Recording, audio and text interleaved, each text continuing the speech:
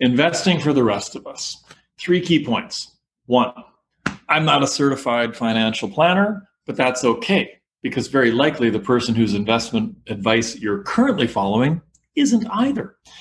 Look at what you've actually invested in, what stocks you bought, what piece of real estate you bought, etc. Where did that intel come from? Really? Did it come from a certified financial planner? And here's the thing.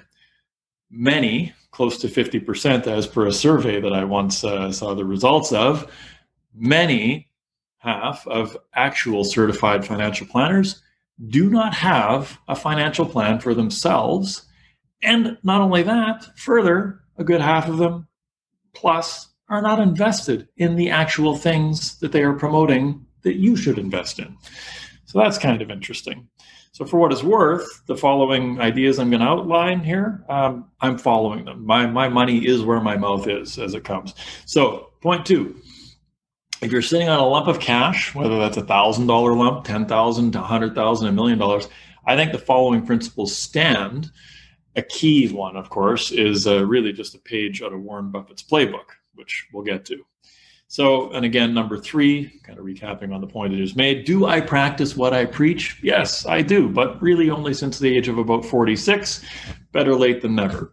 And yes, my own accredited investment advisor with decades of experience agrees with the following concepts, representing a valuable piece of any long-term wealth accumulation strategy. So this stuff I've put together, it's the product of 30 years of conversations, missteps, correct steps, etc. And it's just some very basic stuff. But sometimes it's the basic stuff that does well. So here's a longer version.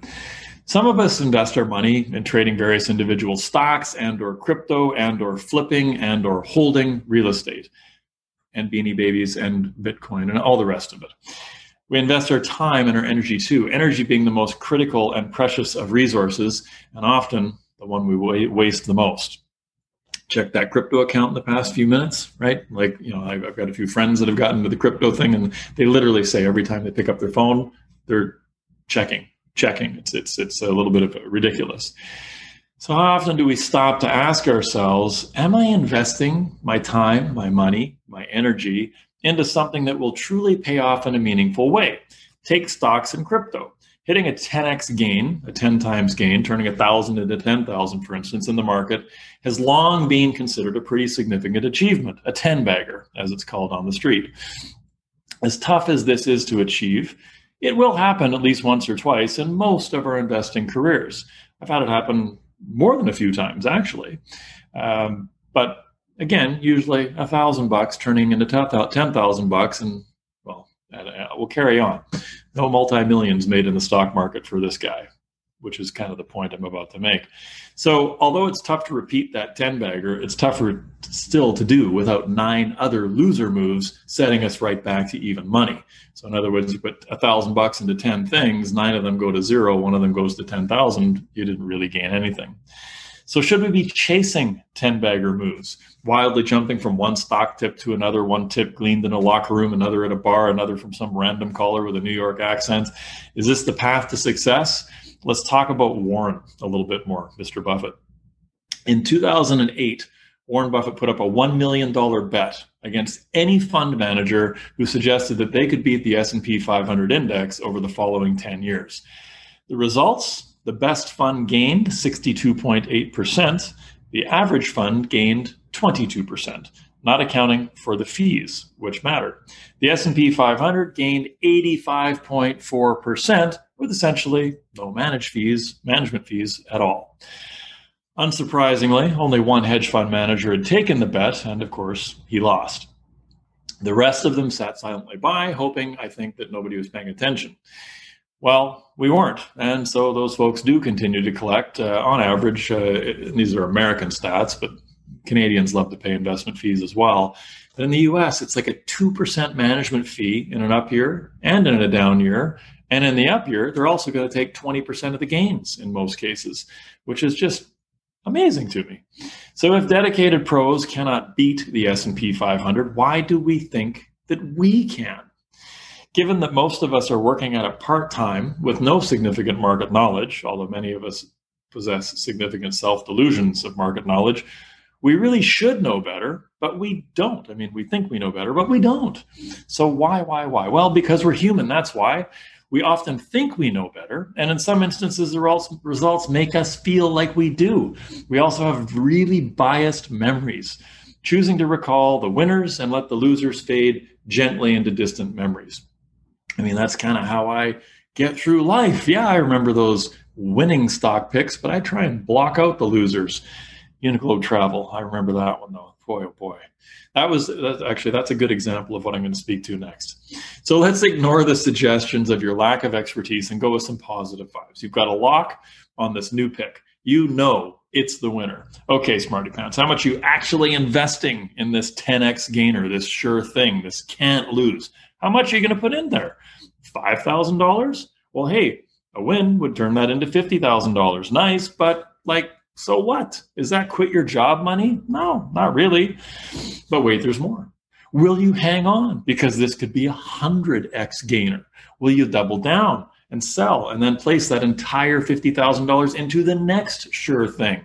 Either way, that would take your $50,000 to $500,000 now. But again, even with $500,000, let's be real. Are you quitting your job?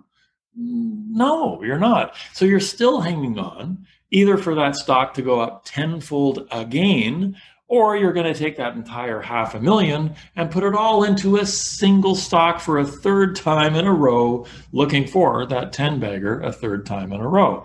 Now, I don't know anyone who's done either of those things. I don't know anybody who's put a lump of money into something that's gone up by 10 and then done that 2 more times, 3 times in a row. I don't know anybody that's done that. And I don't know anybody that's hung on where their dollar became $1,000. I don't know anyone who's actually pulled that off.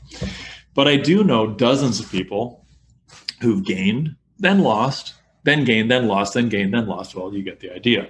Treading water. And what about crypto? I mean, that's where the big gains are, 100x gains. Come on, it's 1,000x gains. It's 10,000x gains. The real question here, again, though, is who actually hangs on from the beginning to the end of that ride? I mean, we all had the option, and some of us the advice in 2010 to buy Bitcoin at 6 cents. In fact, one of you, odds are, bought some Bitcoin at 6 cents. 6 cents at the time of this writing. When I wrote this on May 29th, one Bitcoin was worth $41,000 US. I think it's fallen a little bit further right now. But either way, that was a gain of 691,000%. 691,667% to be precise. But take a step back and be serious with ourselves. Think about what your life looked like in late 2010. And then pick the actual number you could have invested. Not would have. History already shows that you would have invested 0 because that's what you invested. But what could you have? Could you have set aside $1,000? I mean, I myself at that time in 2010, I could have invested $10,000. How do I know this? Because I put more than $10,000 into upgrading my car, and I didn't need to upgrade my car. I could have driven the same damn car. So I put 10 grand into a car. It's gone, of course, depreciation. I could have put it into Bitcoin. But I didn't. And I also, what did I do? Well, I had $10,000 that I invested. I invested it in a South American gold mine and never did see a single penny returned. Never mind profit. I didn't get my 10 grand just, I don't know. I think that my man Bill there just took my 10,000 to the club and made it rain. I mean, I hope he did. Somebody better gotten some use out of that cash. Anyway, had I invested $10,000 in Bitcoin, here's the question. Would I actually have $69 million today? Would I? No, of course not. And I say that with 667% certainty. I'm certain I wouldn't. And I don't think you would either. Well, I mean, how can I say this? How do I know this about myself and most likely about you? Because we all share that same fundamental flaw that drives us to hang on to our losers and sell the winners way too soon, i.e., we're humans. This is a massive disadvantage, it's being human thing. You know who's still holding their 6 cent Bitcoins 11 years later? People who forgot their password, people who accidentally threw away their computer, that poor dude with the $500 million in the landfill, and people who passed away. That's who. So the estate is theoretically holding it, but they passed away, and they passed away with their code, their access code. Whoops. The only reason they haven't sold is they can't sell. Of course, as big as their win has been, like I say, the landfill guys' loss running at about $500,000. There's some pretty big downside to this security, isn't it? Sometimes too secure is, too secure. Other than these poor rich folks, the rest of us, let's face it, we would not still be hanging on to those 6-cent Bitcoins. It wouldn't have happened. We would have been out at 12 cents, 18 cents, 24 cents, like 100, 200, 300% gain, 1,000% gain. Like, we're gone. We're out of there. Our $1,000 becomes 10,000. We're out. Our $1,000 becomes 30,000. We're out. I mean, if I'd put 10 grand in and it turned into 60 or 70 grand, I'd have been out. Hopefully I'd have forgotten. I would have missed it. It would have spiked quick enough that maybe it went all the way to 220. I for sure would have hit that sell button without pausing. Very, very few would have stayed on a roller coaster / rocket ship ride to 1,000% gain. But virtually nobody in this age of instant updates, notifications, and media-focused fear of all things would have lasted very far beyond those initial points of 100, 200, 300, 400%. And as I say, nobody would have hung on for 667,000% gain. And again, I say that with certainty because, hey, if you're worth $69 million from a Bitcoin win, you're not paying attention to this right now. So how best to proceed given these challenges that we face with our humanity? So here's the plan. If you're somebody who's come into a lump of money, either through a corporate bonus, divorce settlement, or just a fantastic poker night, here are some ideas for the next steps. Most of us feel like we need to get that money out of our hands before we spend it on something silly, wind up at another poker night, or find ourselves getting married again, whatever the case may be. All too often, we're tempted to make an investment based on advice from some other totally unqualified individual we trust, like myself, for instance. And we do things like I've done myself, things including but not limited to a $10,000 investment in a microbrewery. Yes, a South American gold mine. That 10 grand went away. $10,000 in a microbrewery way before microbreweries were cool. Like we're talking 2004, like way too early. No idea where those guys went with my money either. Hopefully they met up with Bill at the club and they all had a really good time. Depending on who you are and where you are in life, $10,000 may or may not seem like a lot. But both of those investments were made when I was in my early 30s, and it was a significant amount of money. It was a significant amount of my capital. But, I was looking for that big home run. I was just looking in the wrong spot. And investing truth. The only way in which most of us truly become multimillionaires in the stock market is by forgetting that we invested in the first place, and then by some fluke rediscovering the investment at just the right time. Not selling is a key. Diversification is a key. Avoiding the news cycle is a key. And yes, shout out to the expert money managers that are out there, and they do exist. Sure, having one of those guys in your corner, one of those girls in your corner, that's absolutely a key. The reality is, though, if you start young enough, or you just start at any age, you can, through a process of logical investing, combine Warren Buffett's suggestion regarding the S&P 500 with the miracle of dollar cost averaging to set yourself up in a pretty great way. So let's say that lump sum you have today is $100,000. Should you put that $100,000 all into an S&P 500 index fund today? No, that's not what I'm saying. When I wrote this, today was May 31st, 2021. So I guess I can look back later and see how good I'd feel putting it all into the S&P 500 index on that date. Odds are this was not the best move. After all, people have been calling for the top of the market for the past 4 or 5 years running. That goes to show you something right there. The better plan is this. Take that $100,000 and divide it into 12 installments of $8,300, or maybe divide it into 24 installments of $4,100. Take a little time with this. Consider some term deposits that more or less allow you to release the money as you need it, as the plan is going to go here. And then on the first of the month, simply purchase $8,300 worth of that S&P 500 index fund. Don't look at the up and the down, just put the money in. Okay, you're going to look. And look, if it's come down a little bit, maybe you put a little extra in. But like I say, ideally try to not look at the price or the performance. Just buy that dollar amount worth of the Vanguard S&P 500. The ticker symbol's VOO. It's a great little piece to invest a piece in. Not everything and not all at once. The dollar cost averaging trick protects you over the long haul.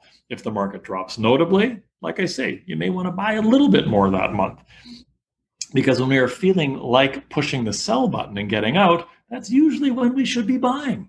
It'll be hard to do though, but stick to the plan. Recognize that you'll never really know where or when the market is at the bottom or the top, but know that all things tend to return to previous highs. And again, we're talking about a basket of 500 companies. Like that's some pretty good diversification. You're safe if a few of those companies don't make it. Diversification is the key. And as I say, the fund that Warren suggests is the one that I personally buy, the Vanguard S&P 500 Index Fund, ticker symbol VOO. May 31st, VOO had closed at $386.13, having risen from $200 just 5 years ago. Not a bad return over the previous 12 months earlier, from 286 to 386 in 1 year, a change of 38.65% year over year. Not bad, trailing 12 months, I should say. And what happened when the pandemic hit? The VOO, it had just crested $300, plummeted to about $240 before bouncing back past $300 just a few months later and carrying right on rising.